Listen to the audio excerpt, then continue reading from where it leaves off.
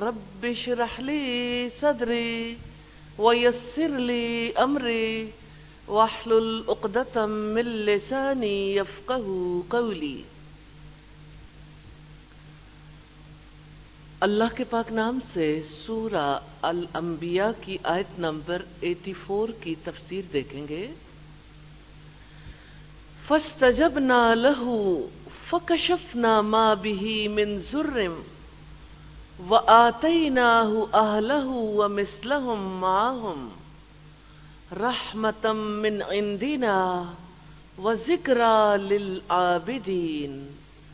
تو ہم نے اس کی دعا قبول کر لی، پس اسے جو تکلیف تھی ہم نے دور کر دی،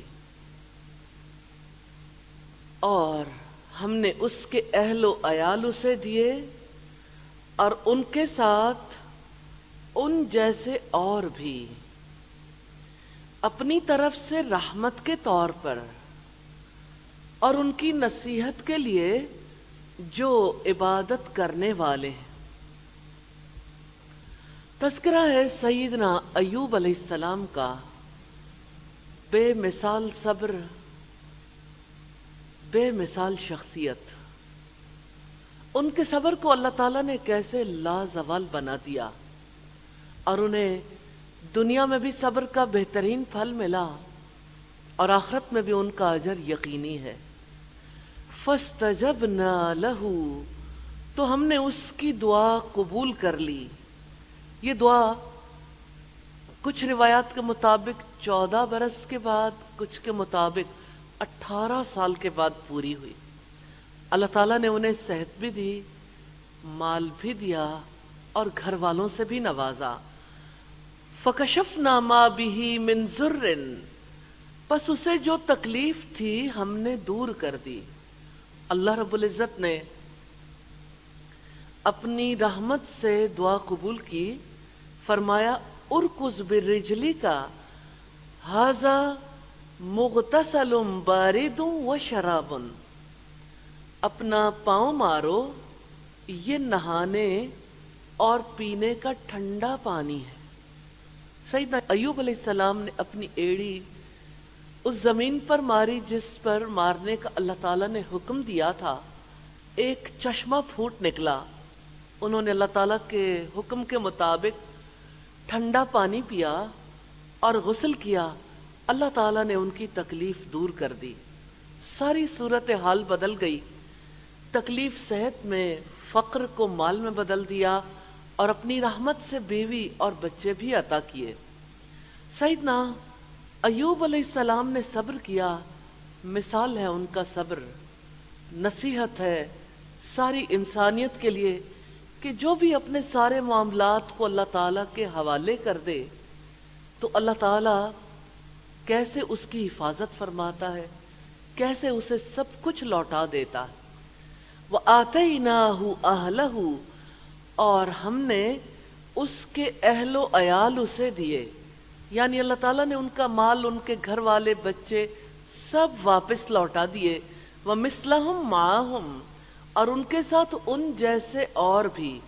تندرستی کے بعد اللہ تعالیٰ نے مزید اولاد عطا فرمائی، مزید مال سے نوازا۔ سیدنا ابو ہریرہ رضی اللہ تعالیٰ عنہ سے روایت ہے، نبی صلی اللہ علیہ وسلم نے فرمایا، سیدنا ایوب علیہ السلام کپڑے اتار کر غسل کر رہے تھے کہ سونے کی ٹڈیاں ان پر گرنے لگیں۔ وہ ان کو اپنے کپڑے میں جمع کرنے لگے۔ ان کے پروردگار نے ان کو پکارا، ایوب جو کچھ تم دیکھ رہے ہو، یعنی سونے کی ٹڈیاں، کیا میں نے تمہیں اس سے بے پرواہ نہیں کر دیا؟ انہوں نے عرض کیا، صحیح ہے اے رب العزت، لیکن تیری برکت سے میں کس طرح بے پرواہ ہو سکتا ہوں۔ یہ بخاری کی 3391 نمبر روایت ہے۔ رحمتم من عندنا، اپنی طرف سے رحمت کے طور پر۔ جب سیدنا ایوب علیہ السلام نے اللہ تعالیٰ سے دعا کی، وَأَنْتَ أَرْحَمُ الرَّاحِمِينَ، اور تو سب رحم کرنے والوں سے زیادہ رحم کرنے والا ہے، تو اللہ تعالیٰ نے مال بھی لوٹا دیا، اولاد بھی، اور مزید گھر والے بھی عطا کیے۔ صبر دراصل اللہ تعالیٰ کی رضا پہ راضی ہونا ہے۔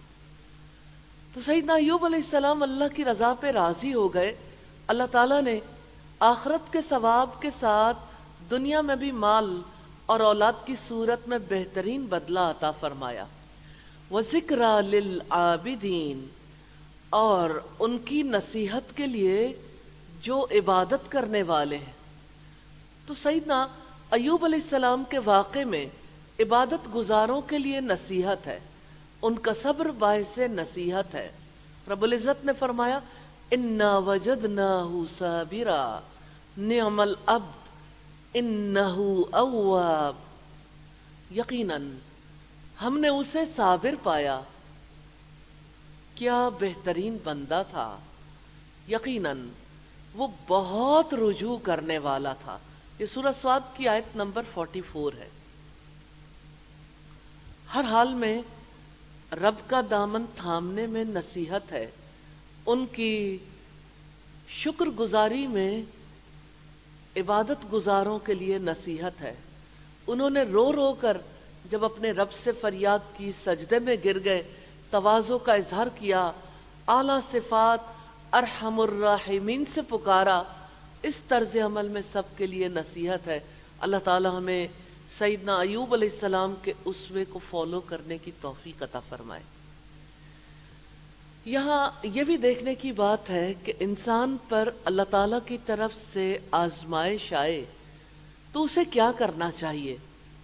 سیدنا ابن عباس رضی اللہ تعالیٰ عنہ نے فرمایا، کیا میں تجھے جنتی عورت نہ دکھلاؤں؟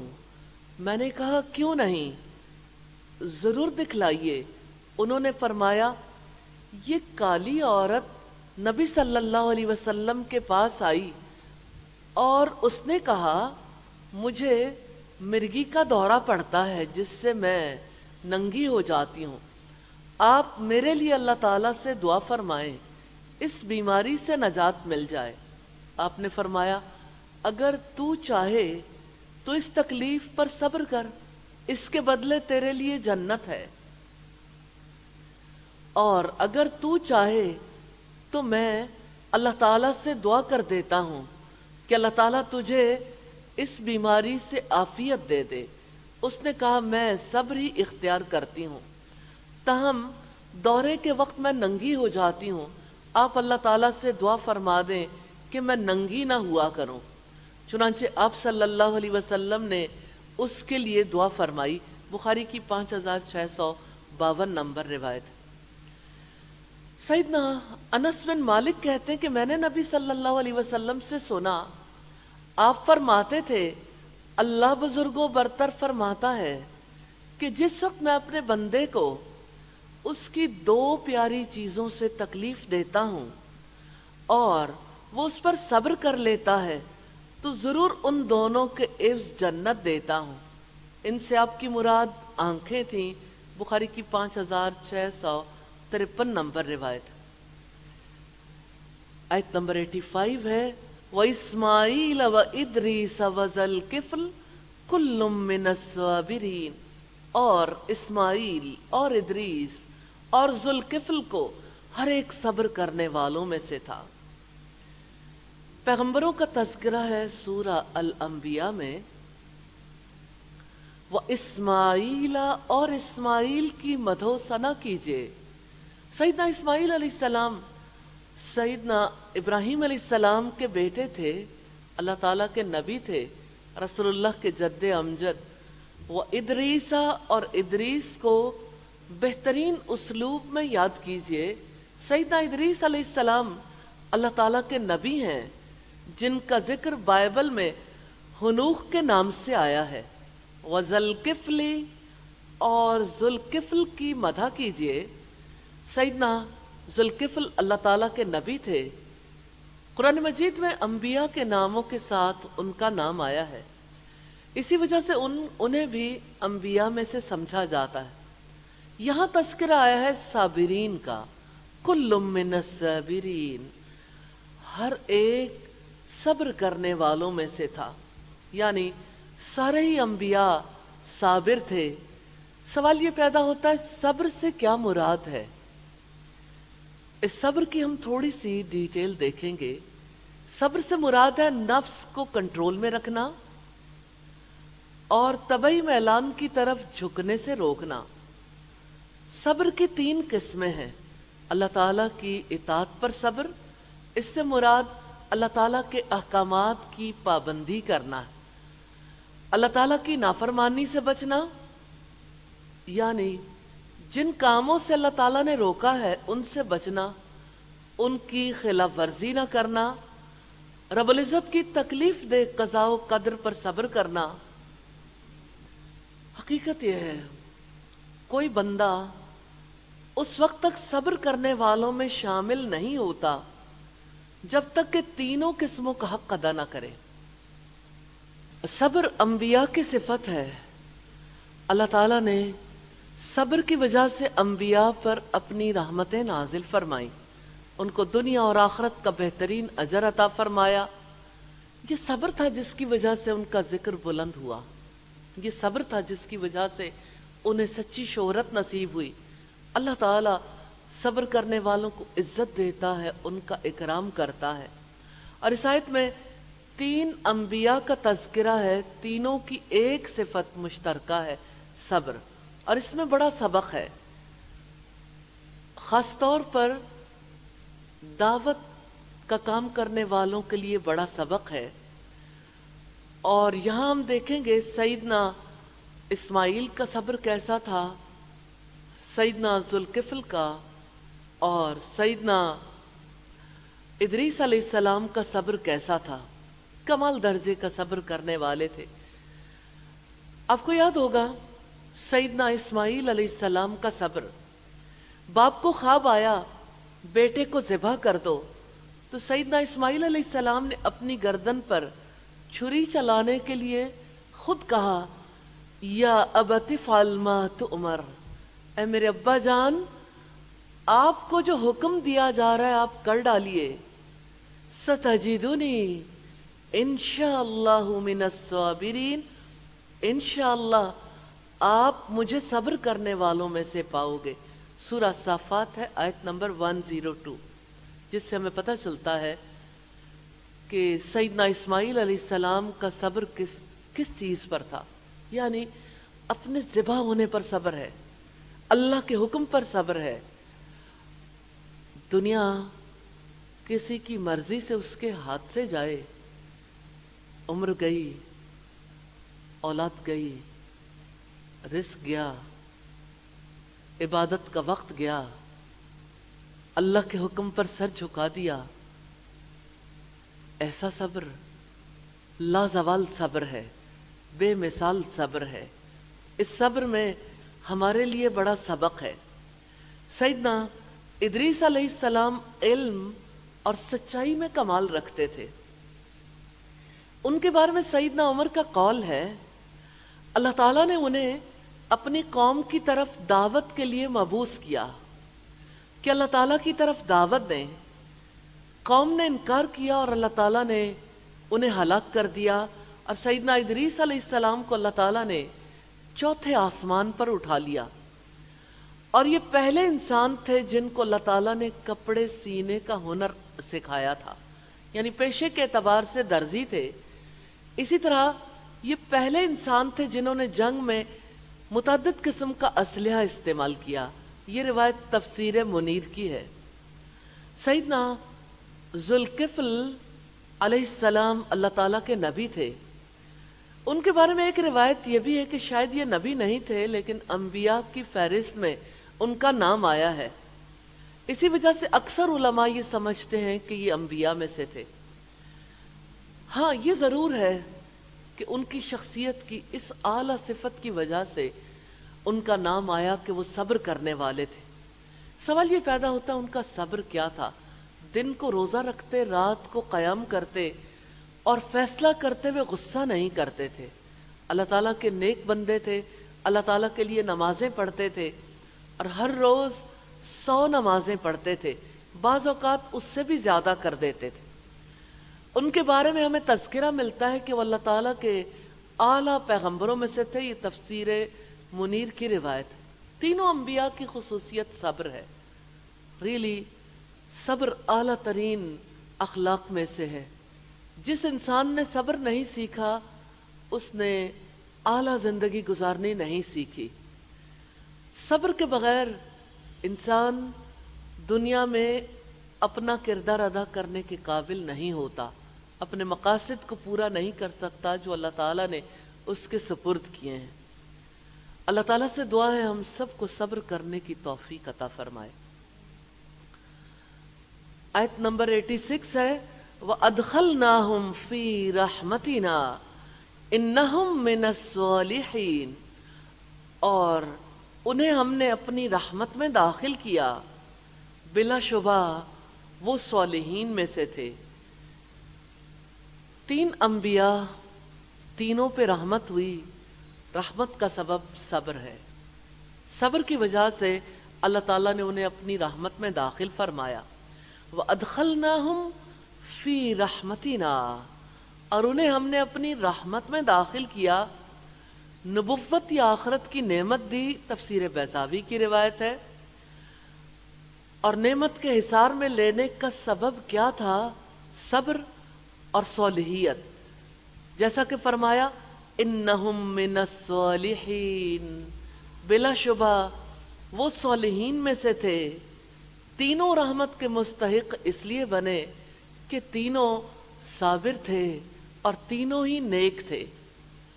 سوال یہ پیدا ہوتا ہے صالحیت کا، نیکی کا آغاز کہاں سے ہوتا ہے؟ صالحیت کا آغاز انسان کے قلب سے ہوتا ہے، اور قلب کی نیکی سے مراد اللہ تعالیٰ کی معرفت ہے، اس کی محبت، اس کے لیے اخلاص، اس پر توکل، اسی کی طرف انابت، اسی سے امید باندھنا، اسی کا خوف رکھنا، مصیبت پر صبر کرنا، نعمت پر شکر ادا کرنا، اس کی رضا پر ہر کام کرنا، اسی سے ثواب کی امید رکھ کر اس کی اطاعت کا ارادہ کرنا، اسی کے عذاب کے خوف سے اس کی نافرمانی سے بچنے کا ارادہ کرنا، حرام سے بچنا، حلال پر راضی رہنا، اللہ تعالیٰ کی آیات پر غور و فکر کرنا، اپنا محاسبہ کرنا، انہی سے صالحیت حاصل ہوتی ہے۔ دیکھیے انسان تین طرح سے نیک کام کر سکتا ہے، ایک اپنے دل اور دماغ سے، دوسرے اپنی زبان سے، تیسرے اپنے اعضاء سے۔ جہاں تک دل کا تعلق ہے یہ ساری دل کی عبادات ہے، یہ دل ہی کے کرنے والے کام ہے، اخلاص، توکل، صبر، شکر۔ اور جہاں تک زبان کا تعلق ہے، زبان اسی وقت صالح ہوتی ہے جب اللہ تعالیٰ کے ذکر سے تر رہے، جب برائی سے بچی رہے، جب زبان پر کنٹرول ہو۔ اور صالحیت کا تعلق اعضاء سے بھی ہے، اعضاء کو اللہ تعالیٰ کی نافرمانی سے بچانا، ہر وقت اللہ تعالیٰ کی اطاعت کے کاموں میں لگانا صالحیت ہے۔ آیت نمبر 87 ہے وَظَنُّونِي إِذْ ذَهَبَ مُغَاضِبًا فَظَنَّ أَن لَّن نَّقْدِرَ عَلَيْهِ فَنَادَىٰ فِي الظُّلُمَاتِ أَن لَّا إِلَٰهَ إِلَّا أَنتَ سُبْحَانَكَ إِنِّي كُنتُ مِنَ الظَّالِمِينَ۔ اور مچھلی والے کو جب وہ غصے سے بھرا ہوا چلا گیا، پس اس نے سمجھا کہ ہم اس پر ہرگز قابو نہ پا سکیں گے، تو اس نے اندھیروں میں پکارا کہ آپ کے سوا کوئی معبود نہیں، آپ پاک ہیں، یقیناً میں ہی ظالموں میں سے تھا۔ سیدنا یونس علیہ السلام کے بارے میں بیان ہے وَظَنُّونِي، اور مچھلی والے، یعنی اللہ تعالیٰ کے اس نبی کو مدح و ثنا سے یاد کریں جو مچھلی کے پیٹ میں چلے گئے تھے۔ اور ذنون سے مراد سیدنا یونس علیہ السلام ہے۔ ان کا یہ لقب اس وجہ سے ہوا کہ وہ اللہ کے حکم سے ایک مدت تک مچھلی کے پیٹ میں رہے اور اللہ تعالیٰ کی تسبیح کرتے رہے۔ سیدنا یونس علیہ السلام بن متی کو اللہ تعالیٰ نے نینوا شہر کے لوگوں کی طرف مبعوث کیا تھا جو موصل کے علاقے میں ہے، انہوں نے لوگوں کو اپنے رب کی طرف بلایا لیکن وہ اپنے شرک پر قائم رہے۔ سیدنا یونس علیہ السلام ان سے یہ کہہ کر چل دیے کہ 3 دن بعد آپ پر عذاب آ جائے گا۔ اس وقت لوگ اس دھمکی سے ڈر گئے، سب مل کر اللہ تعالیٰ سے توبہ کرتے رہے اور اللہ تعالیٰ نے ان کی توبہ قبول کر لی۔ اذ ذہب مغاضبا، جب وہ غصے سے بھرا ہوا چلا گیا۔ سوال یہ پیدا ہوتا ہے سیدنا یونس علیہ السلام نے غصہ کیوں کیا؟ ایک طرف صبر کا تذکرہ ہے اور دوسری طرف غیظ و غضب کا تذکرہ ہے۔ اپنی قوم کے ایمان نہ لانے پر انہوں نے غصہ کیا تھا۔ رب العزت نے فرمایا اذ ابق الى الفلك المشحون فساہم فکان من المدحضین فالتقمہ الحوت وہو ملیم، جب وہ ایک بھری ہوئی کشتی کی طرف بھاگ گیا، پھر انہوں نے قرع ڈالا تو وہ مات کھانے والوں میں سے تھا، چنانچہ اس کو مچھلی نے نگل لیا اور اس حال میں کہ وہ ملامت زدہ تھا۔ سورہ صافات ہے آیت نمبر 140 سے 142 تک۔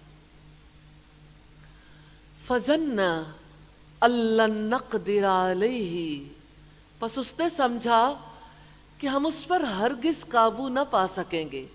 ابو جعفر کہتے ہیں جب سیدنا یونس علیہ السلام نے یہ گمان کیا کہ میں جو کچھ کر رہا ہوں اس پر اللہ تعالیٰ مجھے عذاب نہیں دے گا، فظن ان لن نقدر علیہ، اس نے سمجھا کہ ہم اس پر ہرگز قابو نہ پا سکیں گے۔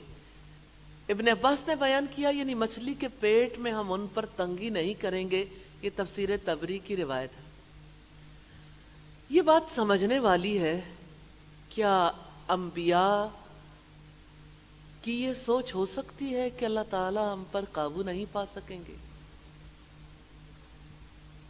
بات سمجھنے والی، انبیاء معصوم ہوتے ہیں، لیکن سیدنا یونس علیہ السلام نے جس وقت فیصلہ کیا تھا، قبل از وقت فیصلہ تھا، رب العزت نے ساری انسانیت کی رہنمائی کی ہے کہ یہ ہے وہ گمان جو انسان کو خراب کرتا ہے۔ ظاہری طور پر یوں معلوم ہوتا ہے کہ ان کا جلدی کرنا، قوم پر غصہ کرنا اور ان کے پاس سے نکل بھاگنا اللہ تعالیٰ کے حکم سے پہلے تھا۔ ان کو گمان تھا کہ ان پر قدرت نہیں، یعنی اللہ تعالیٰ ان کو مچھلی کے پیٹ میں محبوس نہیں کر سکتا، یا ان کا خیال تھا کہ وہ اللہ تعالیٰ کی پکڑ سے نکل بھاگیں گے، اور مخلوق میں سے کسی کو بھی ایسا گمان پیش آ سکتا ہے۔ سیدنا یونس علیہ السلام بھاگ کر کچھ لوگوں کے ساتھ کشتی میں سوار ہو گئے۔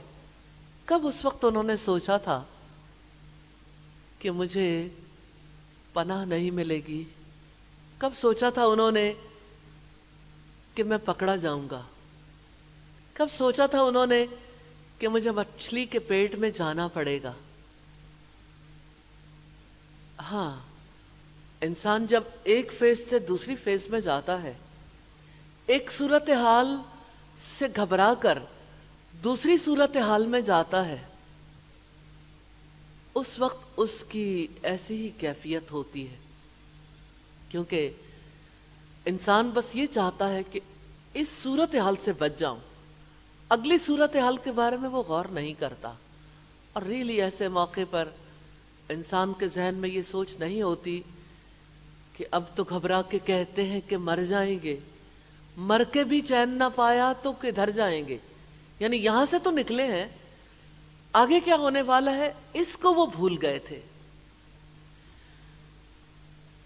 اب آپ دیکھیے کہ جب بھاگ کر کشتی میں سوار ہو گئے تو کشتی کے لیے سمندر پار کرنا مشکل ہو گیا۔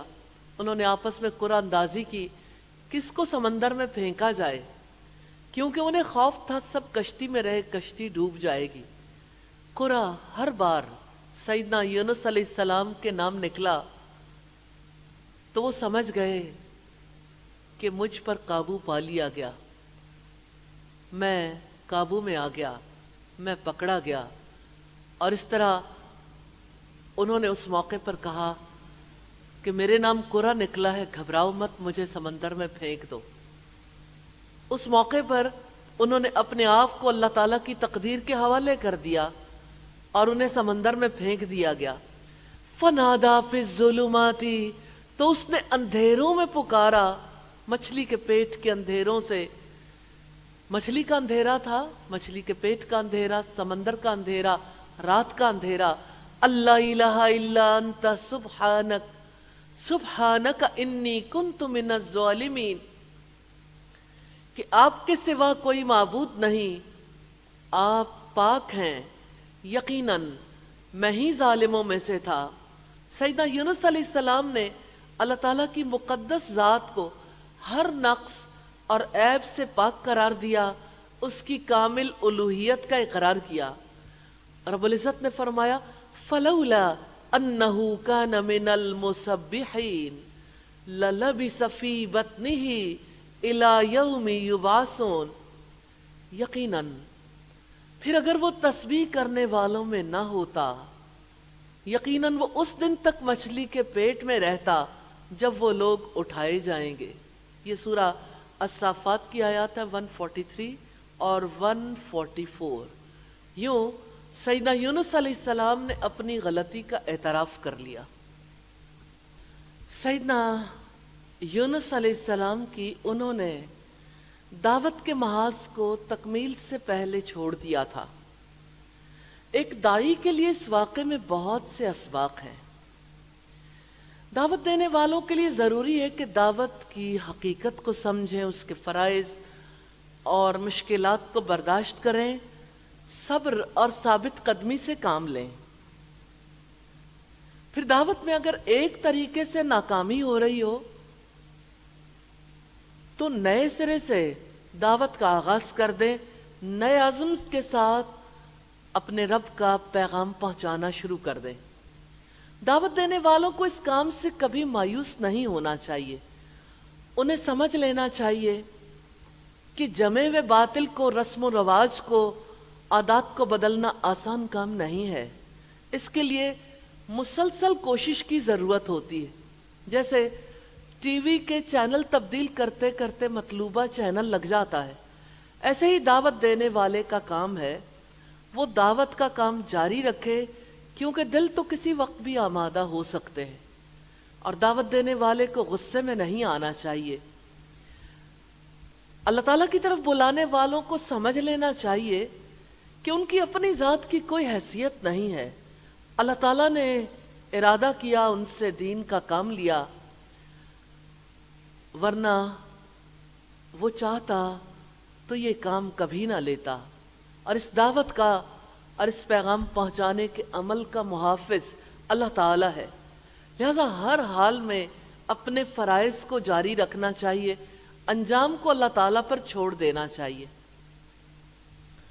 پھر دعوت دینے والوں کو اپنی غلطیوں پر توبہ بھی کرنی چاہیے۔ سیدنا یونس علیہ السلام کی طرف دیکھیے، انہوں نے اپنے موقف پر نظر ثانی کی۔ اسی طرح سے حالات کے مطابق ضرور اپنے پروگراموں پر نظر کرنی چاہیے، نظر رکھنی چاہیے، اور نظر ثانی کے بعد اللہ تعالیٰ سے دعائیں کرنی چاہیے۔ دعوت دینے والوں کے لیے اس واقعے میں خوشخبری بھی ہے کہ اللہ تعالیٰ اندھیروں کے اندر بھی دعائیں سنتا ہے اور اپنے دائیوں کی دعائیں قبول کرتا ہے۔ وہ رب ہے جو غم سے نجات دلاتا ہے اور کامیابیاں عطا فرماتا ہے۔ بندے کا کام اللہ تعالیٰ کے پیغام کو پہنچانا ہے اور اس سلسلے کو جاری رکھنا ہے۔ اس سلسلے میں جو رکاوٹ آئے تو پانیوں کو دیکھنا چاہیے کہ کیسے جب ان کے راستے میں رکاوٹیں آتی ہیں راستہ بدل لیتے ہیں لیکن اپنا کام جاری رکھتے ہیں۔ تو کبھی پیغام پہنچانے سے نہیں رکنا چاہیے۔ اور اگر کسی کی ورک پلیس چینج ہو جائے، پہلے ایک مقام پر کام کر رہے تھے، اب ورک پلیس چینج ہو گئی، جیسے آج کل کی صورتحال ہے کہ پہلے یہ امکان موجود تھا کہ آمنے سامنے رہ کے دعوت و تبلیغ کا کام کرتے، اور ورک پلیس چینج ہو گئی، لوگ سوشل میڈیا پہ چلے گئے، اور لوگوں کے لیے خاص طور پر اس وبا میں اور ایسی ہی آزمائشوں میں جب ممکن نہیں رہ جاتا ایک دوسرے سے ملاقات کرنا، تو اللہ تعالیٰ نے ٹیکنالوجی کے ذریعے سے کتنا راستہ نکالا. تو کبھی مایوس نہیں ہونا چاہیے. جو ہمارے ذمہ کام ہے ہمیں اسے ضرور ادا کرتے رہنا چاہیے. اللہ تعالیٰ ہم سب کو توفیق عطا فرمائے. فَاسْتَجَبْنَا لَهُ وَنَجَّيْنَاهُ مِنَ الْغَمِّ وَكَذَلِكَ نُنْجِي الْمُؤْمِنِينَ. چنانچہ ہم نے اس کی دعا قبول کی اور ہم نے اسے غم سے نجات دی، اور ہم مومنوں کو اسی طرح نجات دیتے ہیں. سیدنا یونس علیہ السلام کی دعا قبول کر لی گئی. اللہ تعالیٰ نے مچھلی کے پیٹ سے انہیں نجات عطا کر دی، سارے مشکل حالات کھول دیے. جو رب یونس علیہ السلام کو مچھلی کے پیٹ سے نکال سکتا ہے وہ ہمیں ہمارے مشکل حالات سے نہیں نکالے گا. انہیں لگتا تھا ہر دروازہ بند ہے، ایسی تنہائی اور ایسے الگ تھلگ رہنا اور زندگی کے امکانات کا ختم ہو جانا، پھر بھی اللہ تعالیٰ سے امید باندھنا، دعاؤں کا سلسلہ جاری رکھنا، کتنے اسباق ہیں یونس علیہ السلام کی زندگی میں. کیسے ان کے لیے رب العزت نے سارے دروازے کھول دیے. اللہ تعالیٰ کے حکم سے مصیبتیں چلی گئیں اور اللہ تعالیٰ کے انعامات اندر آ گئے. سیدنا یونس علیہ السلام کو رب العزت نے مچھلی کے پیٹ سے نکال لیا. اسی طرح جب کبھی اللہ کے بندے مصیبت میں مبتلا ہو جائیں، مصیبت کے دور میں، آزمائش کے دور میں، وباؤں کے دور میں، سچے دل سے اللہ تعالیٰ کی طرف توجہ کرے، اس کی طرف رغبت کرے اور یہ دعا کرے اللہ تعالیٰ مصیبت سے نجات دلا دے. سید الانبیاء نے اسی دعا کی رغبت دلائی ہے، اور یہ وہ دعا ہے جو مقبول ہے. اللہ تعالیٰ اس دعا کے ساتھ کی جانے والی دعائیں قبول کرتے ہیں. آج انسانیت جس تکلیف میں مبتلا ہے کرونا وائرس کی وجہ سے، سب کو دعائے یونس ضرور کرنی چاہیے. لا الہ الا انت سبحانک انی کنت من الظالمین. لا الہ الا انت سبحانک انی کنت من الظالمین. لا الہ الا انت سبحانک انی کنت من الظالمین. وکذالک ننجی المؤمنین. اور ہم مومنوں کو اسی طرح نجات دیتے ہیں. سیدنا سعد سے روایت ہے کہ نبی صلی اللہ علیہ وسلم نے فرمایا، مچھلی کے پیٹ میں ذنون کی دعا یہ تھی، لا الہ الا انت سبحانک انی کنت من الظالمین. آپ کے سوا کوئی معبود نہیں، آپ پاک ہیں، یقیناً میں ہی ظالموں میں سے تھا. جو مسلمان آدمی بھی کسی مقصد کے لیے ان کلمات کے ساتھ دعا کرتا ہے، اللہ تعالیٰ ضرور اس کی دعا قبول کرتا ہے. یہ سنن ترمذی کی روایت ہے 3505 نمبر پر. تو یہ ہر اس مومن کے لیے وعدہ اور بشارت ہے جو کسی مصیبت اور غم میں مبتلا ہو جائے. یقیناً اللہ تعالیٰ اس کو مصیبت سے نجات عطا کرے گا، اس کے ایمان کی وجہ سے اس کی مصیبت کو دور کر دے گا، جیسا کہ اس نے سیدنا یونس علیہ السلام کے ساتھ کیا تھا. اللہ تعالیٰ ہمیں بھی اس امر پر یقین نصیب فرمائے کہ اللہ تعالیٰ ایمان والوں کو نجات عطا فرماتے ہیں. آیت نمبر 89 ہے، وَزَكَرِيَّا إِذْ نَادَى رَبَّهُ رَبِّ لَا تَذَرْنِي فَرْدًا وَأَنْتَ خَيْرُ الْوَارِثِينَ. اور زکریا کو جب اس نے اپنے رب کو پکارا، اے میرے رب آپ مجھے اکیلا نہ چھوڑنا اور آپ سب وارثوں میں سے بہترین ہیں. سیدنا زکریا علیہ السلام کی دعا ہے. مختلف انبیاء کے حالات کو ہمارے سامنے رکھا گیا اور انسانوں کو ایسی صورتحال پیش آتی رہتی ہے، اور انبیاء کی زندگی میں ہمارے لیے بہترین نمونہ ہے. تو اللہ تعالیٰ نے نبی صلی اللہ علیہ وسلم کو حکم دیا کہ ہمارے بندے زکریا علیہ السلام کے فضائل کا تذکرہ کریں کہ انہوں نے اللہ تعالیٰ کے بندوں کے ساتھ رحمت اور خیرخواہی کا معاملہ کیا، اس کی وجہ سے اللہ تعالیٰ کی خاص رحمت ہوئی۔ اور انہوں نے دعا کی ربی لا تذرنی فردا وانت خیر الوارثین، اے میرے رب آپ مجھے اکیلا نہ چھوڑنا اور آپ سب وارثوں میں سے بہترین ہیں۔ بڑھاپے کی دعا ہے کہ اللہ میرا کوئی بیٹا نہیں جو نبوت کے معاملے کو سنبھال لے، میرا کوئی وارث نہیں، تو بہترین وارث ہے اور تیرے اختیار میں سبھی کچھ ہے۔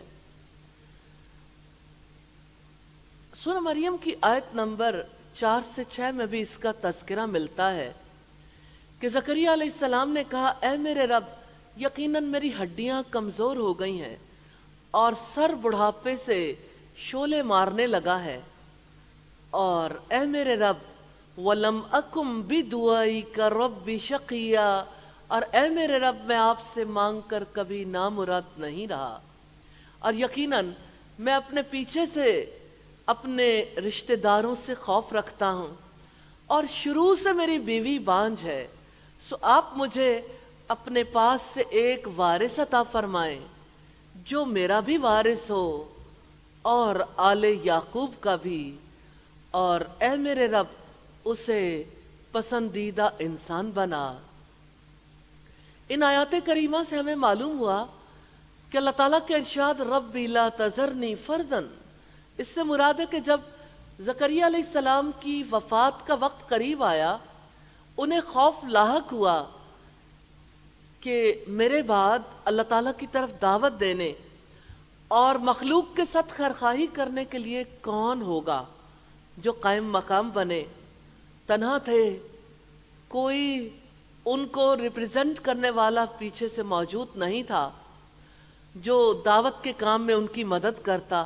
وَأَنْتَ خَيْرُ الْوَارِثِينَ، اور تو باقی رہنے والوں میں سب سے بہتر ہے، تو بندوں میں ایسے بندے پیدا کرنے والا ہے اور تو اپنے بندوں کے ساتھ مجھ سے زیادہ رحم کرنے والا ہے، لیکن میں چاہتا ہوں میرا دل مطمئن ہو، میرے نفس کو سکون ہو اور میرے لیے ثواب کا سلسلہ جاری رہے، اس لیے یا ارحم الراحمین تو مجھے ایسی اولاد عطا فرما دے جو تیرے پیغام کو پہنچانے کے لیے اپنا کام جاری رکھے۔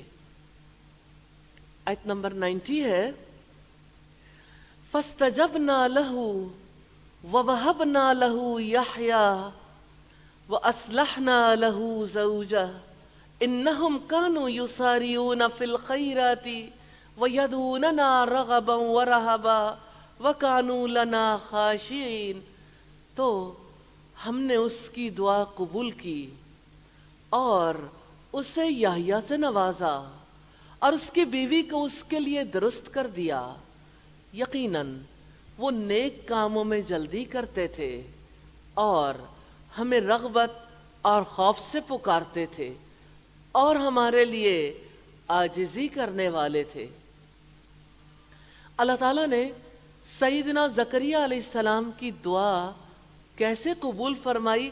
فَاسْتَجَبْنَا لَهُ، تو ہم نے اس کی دعا قبول کی، ان کی بیوی کو ان کے لیے درست کر دیا، وہ بانجھ تھیں، ولادت کے قابل نہیں تھیں، اللہ تعالیٰ نے نقص دور کر کے ولادت کے قابل بنا دیا۔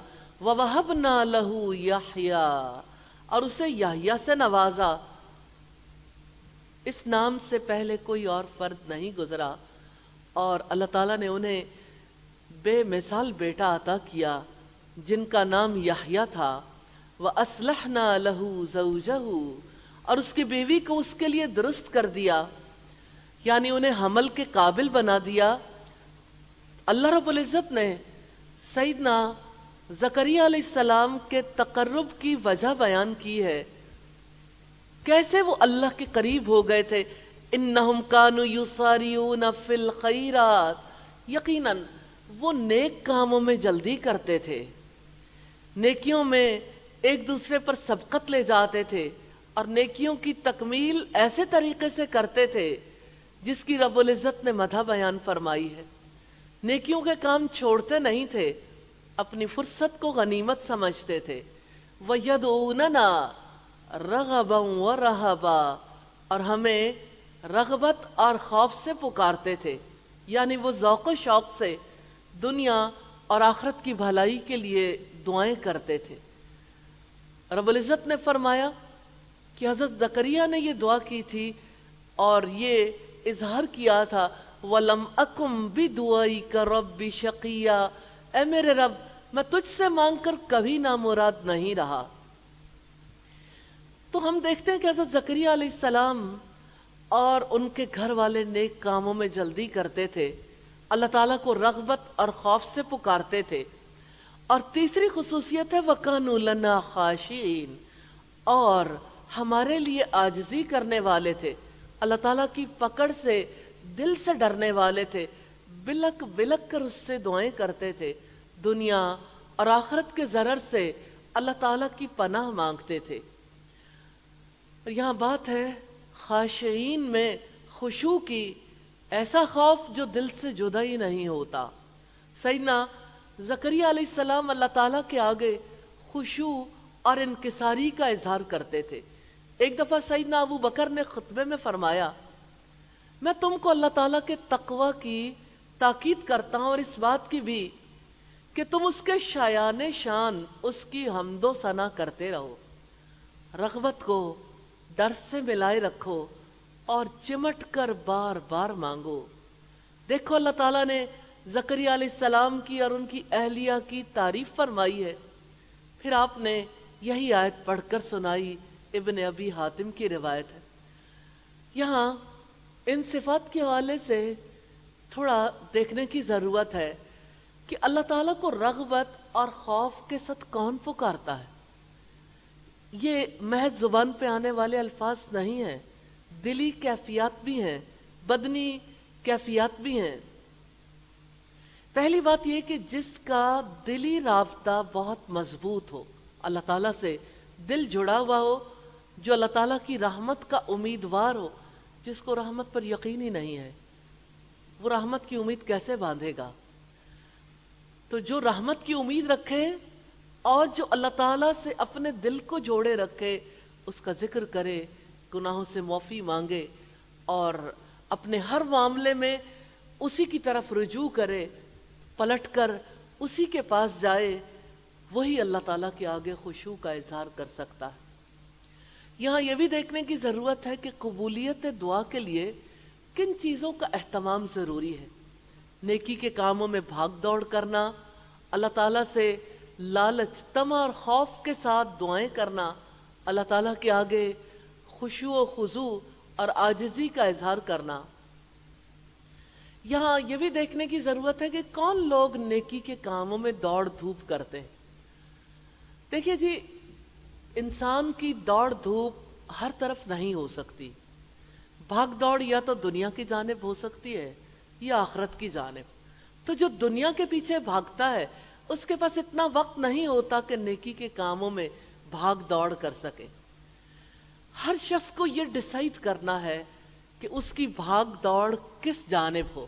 تو جس کی بھاگ دوڑ دنیا کی جانب ہو وہ نیکی کے کاموں میں بھاگ دوڑ نہیں کر سکتا، اور جن کی بھاگ دوڑ آخرت کی جانب ہو یہ تبھی ممکن ہے جب کسی کے لیے آخرت قدر و قیمت کی حامل ہو. جو اللہ تعالیٰ سے ڈرتے ہیں، اسے پکارتے ہیں، جو اللہ تعالیٰ کے آگے عاجزی اور خشوع و خضوع کا اظہار کرتے ہیں، وہی نیکی کے کاموں میں دوڑ دھوپ کرتے ہیں. اور آیت نمبر 91 ہے، وَالَّتِي أَحْسَنَتْ فَرْجَهَا فَنَفَخْنَا فِيهَا مِن رُّوحِنَا وَجَعَلْنَاهَا وَابْنَهَا آیَةً لِّلْعَالَمِينَ. اور وہ عورت جس نے اپنی عصمت کی حفاظت کی تھی تو ہم نے اس میں اپنی روح میں سے پھونکا اور ہم نے اسے اور اس کے بیٹے کو جہانوں کے لیے نشانی بنا دیا. والتی احسنت فرجہا، اور وہ عورت جس نے اپنی عصمت کی حفاظت کی تھی، یعنی سیدہ مریم جو کہ سیدنا عیسیٰ علیہ السلام کی والدہ تھیں، رب العزت نے ان کے بارے میں فرمایا کہ ان کا تذکرہ ان کی پاکیزگی اور ان کی قدر و منزلت کے ساتھ کریں۔ سیدہ مریم کے بارے میں کتنا بڑا بیان ہے اللہ تعالیٰ کا، انہوں نے ہمیشہ اپنی عزت کی حفاظت کی۔ سیدہ مریم کی پاکیزگی کا بیان قرآن مجید میں انہی کی زبان سے کیا گیا ہے۔ قالت انا یکون لی غلام ولم یمسسنی بشر ولم اکو بغیا، مریم نے کہا میرے یہاں لڑکا کیسے ہوگا اور مجھے کسی انسان نے چھوا تک نہیں اور میں کبھی بدکار نہ تھی۔ یہ سورہ مریم کی آیت نمبر 20 ہے۔ اللہ تعالیٰ کی عبادت میں مشغول رہنے کی وجہ سے انہوں نے شادی نہیں کی۔ رب العزت نے فرمایا وَمَرْيَمَ ابْنَتَ عِمْرَانَ الَّتِي أَحْسَنَتْ فَرْجَهَا فَنَفَخْنَا فِيهِ مِنْ رُوحِنَا وَصَدَّقَتْ بِكَلِمَاتِ رَبِّهَا وَكُتُبِهِ وَكَانَتْ مِنَ الْقَانِتِينَ، اور عمران کی بیٹی مریم کی مثال بیان کی جس نے اپنی شرمگاہ کی حفاظت کی، تو چنانچہ ہم نے اس میں اپنی روح پھونک دی اور اس نے اپنے رب کی باتوں اور اس کی کتابوں کی تصدیق کی اور وہ فرما برداروں میں سے تھی۔ سورہ تحریم ہے، آیت نمبر 12 ہے۔ عورت کا تذکرہ عزت کے بغیر کیسے ممکن ہے؟ عورت کے لیے سب سے بڑی چیز اس کی عزت ہے۔ عورت کا اکرام اس کی عزت کی وجہ سے ہے۔ عورت عزت کی حفاظت کرے تو اللہ تعالیٰ اس کو اتنا بڑا مقام دیتے ہیں، التی احسنت فرجہا، جس نے اپنی شرمگاہ کی حفاظت کی تھی۔ سیدہ مریم پاک باز خاتون تھیں، انہوں نے اپنی ذات پر اللہ تعالیٰ کے حق کو تسلیم کیا تھا، وہ اللہ تعالیٰ کی فرما بردار تھیں،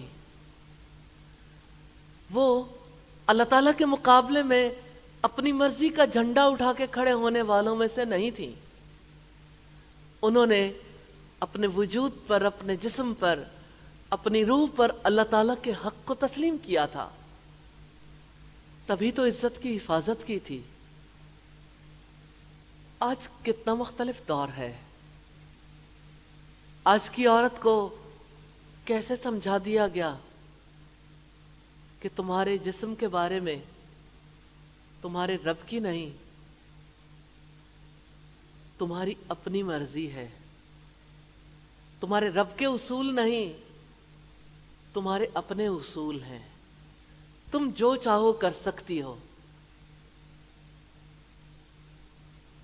تو اللہ تعالیٰ نے سیدہ مریم کی مثال سے سب کو سمجھایا ہے کہ ایک عورت کو کیسا ہونا چاہیے، اپنی پاکدامنی کی کیسے حفاظت کرنی چاہیے۔ فَنَفَخْنَا فِيهَا مِن رُوحِنَا، تو ہم نے اس میں اپنی روح سے پھونکا۔ اللہ تعالیٰ نے سیدہ مریم کو ان کے عمل کی جنس ہی سے اس کا بدلہ دیا، ان کو بغیر باپ کے ایک بیٹے سے نوازا۔ سیدنا جبریل علیہ السلام نے پھونک ماری تو اللہ تعالیٰ کے حکم سے سیدہ مریم کو حمل ٹھہر گیا۔ وَجَعَلْنَاهَا وَابْنَهَا آیَةً لِلْعَالَمِينَ، اور ہم نے اسے اور اس کے بیٹے کو جہانوں کے لیے نشانی بنا دیا۔ بغیر کسی مرد کے چھوئے اللہ تعالیٰ کے حکم سے جبریل علیہ السلام کی پھونک سے حمل ٹھہرا۔ اللہ تعالیٰ نے اس عمل کو سارے جہان والوں کے لیے اپنی قدرت کی نشانی بنا دیا کہ وہ چاہے تو بن باپ کے بچہ پیدا کر سکتا ہے۔ جو اپنی خواہشات کو قابو میں رکھے وہ اللہ تعالیٰ کی رحمتوں کا حقدار بن سکتا ہے۔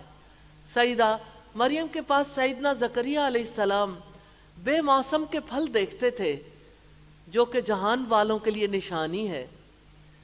رب العزت نے فرمایا فتقبلها ربها بقبول حسن وأنبتها نباتا حسنا وكفلها زكريا كلما دخل عليها زكريا المحراب وجد عندها رزقا قال يا مريم أنى لك هذا قالت هو من عند الله ان اللہ یرزق من یشاء بغیر حساب. سو اس کے رب نے اسے اچھی قبولیت کے ساتھ قبول فرمایا اور اس کی بہترین پرورش کی اور زکریا کو اس کا سرپرست بنایا. زکریا جب کبھی اس کے پاس عبادت خانے میں آتے، اس کے پاس رزق پاتے، وہ پوچھتے مریم یہ تیرے پاس کہاں سے آیا؟ وہ کہتی ہیں یہ اللہ تعالیٰ کے پاس سے ہے. یقیناً اللہ تعالیٰ جس کو چاہتا ہے بے حساب رزق عطا فرماتا ہے. یہ سورہ آل عمران ہے، آیت نمبر 37 ہے. سیدنا عیسیٰ علیہ السلام نے گہوارے میں کلام کیا، اپنی ماں پر لگنے والی تہمت سے برات کا اعلان کیا. ان کے ہاتھ پر رب العزت نے معجزات ظاہر کیے. اس طرح وہ سارے جہان والوں کے لیے نشانی بن گئے. تو فرشتے نے کہا جب اللہ تعالیٰ کی جانب سے حضرت مریم کے گریبان میں پھونک ماری گئی، اس وقت جب حضرت مریم نے کہا کہ ایسا کیسے ہوگا، تو رب العزت نے فرمایا یہ کام تو میرے اوپر بہت آسان ہے، تاکہ ہم اسے لوگوں کے لیے ایک نشانی اور اپنی جانب سے ایک رحمت بنا دیں، اور ہمیشہ سے یہ ایک طے شدہ کام ہے. تو نشانی بننی تھی اللہ تعالیٰ کی جانب سے. حضرت عیسیٰ علیہ السلام نے نشانی بننا تھا، قرب قیامت کی بھی اور بن باپ کے پیدا ہوئے اللہ تعالیٰ کی قدرت کی نشانی تھی. اللہ تعالیٰ جو چاہے کر سکتا ہے. آیت نمبر 92 ہے ان هذه امتکم امۃ واحدہ وانا ربکم فاعبدون. یقیناً یہ تمہاری امت ایک ہی امت ہے اور میں تمہارا رب ہوں، سو تم میری عبادت کرو. بڑی اہم بات ہے، سب لوگ ایک امت ہیں یا امت سے مراد دین یا ملت ہے. سیدنا مجاہد نے فرمایا یعنی تمہارا دین ایک ہے. انبیاء کا دین، ان کا طریقہ، ان کی ملت ایک ہے، سبھی توحید پر قائم تھے. سیدنا ابو ہریرہ نے بیان کیا نبی صلی اللہ علیہ وسلم نے فرمایا انبیاء علاتی بھائیوں کی طرح ہیں، ان کے مسائل میں اگرچہ اختلاف ہے لیکن دین سب کا ایک ہی ہے.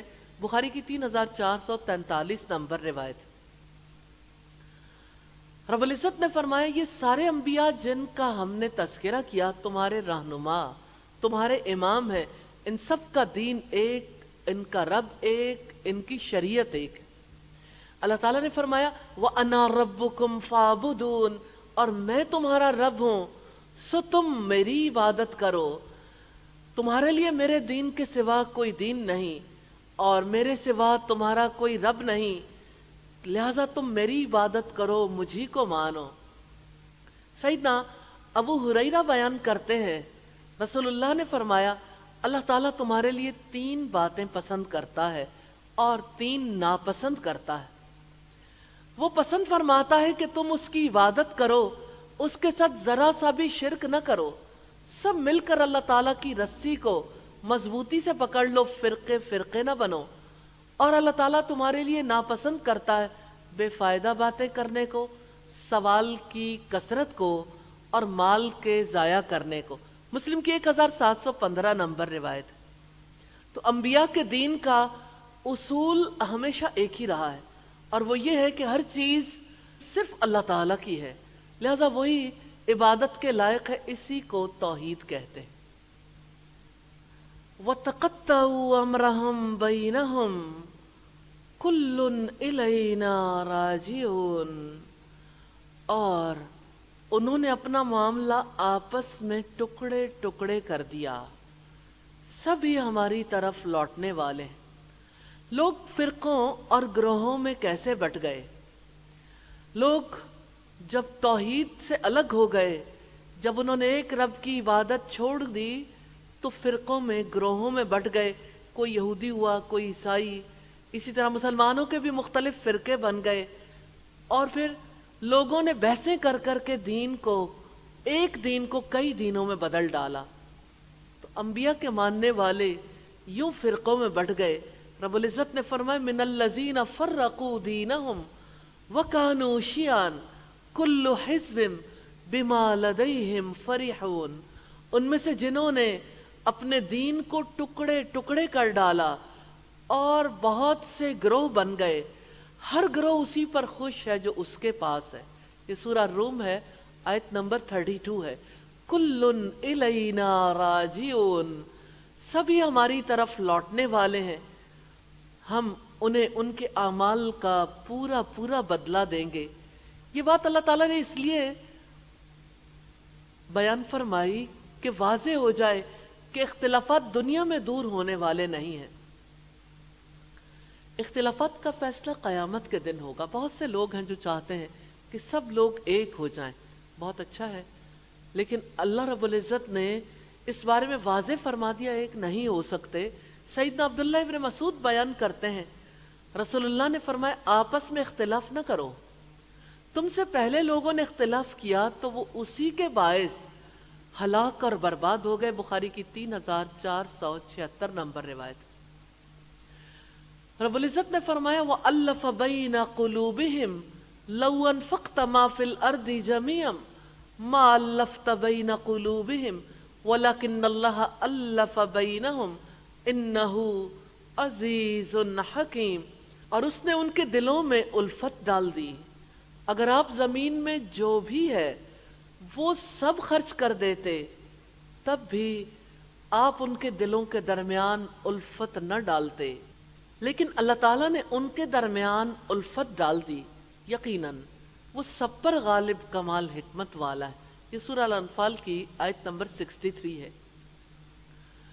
وحشی سے روایت ہے، لوگوں نے کہا اللہ کے رسول ہم کھاتے ہیں لیکن سیر نہیں ہوتے۔ آپ نے فرمایا شاید تم الگ الگ کھاتے ہو۔ انہوں نے کہا جی ہاں۔ آپ نے فرمایا تو جمع ہو جاؤ اپنے کھانے پر، اللہ کا نام لے کر کھاؤ، اس میں برکت ہوگی۔ ابن ماجہ کی 3286 نمبر روایت۔ سیدنا حذیفہ بن یمان سے روایت ہے کہ صحابہ کرام رسول اللہ سے خیر اور بھلائی کے متعلق سوال کرتے تھے، اور میں برائی کے بارے میں اس خوف کی وجہ سے کہ وہ مجھے پہنچ جائے میں سوال کرتا تھا۔ میں نے عرض کیا اللہ کے رسول ہم جاہلیت اور شر میں تھے، اللہ تعالیٰ ہمارے پاس یہ بھلائی لائے تو کیا اس بھلائی کے بعد بھی کوئی شر ہوگا؟ آپ نے فرمایا ہاں۔ میں نے عرض کیا کیا اس برائی کے بعد کوئی بھلائی بھی ہوگی؟ آپ نے فرمایا ہاں، اور اس خیر میں کچھ کدورت ہوگی۔ میں نے عرض کیا کیسی کدورت ہوگی؟ آپ نے فرمایا میری سنت کے علاوہ کو سنت سمجھیں گے اور میری ہدایت کے علاوہ کو ہدایت جان لیں گے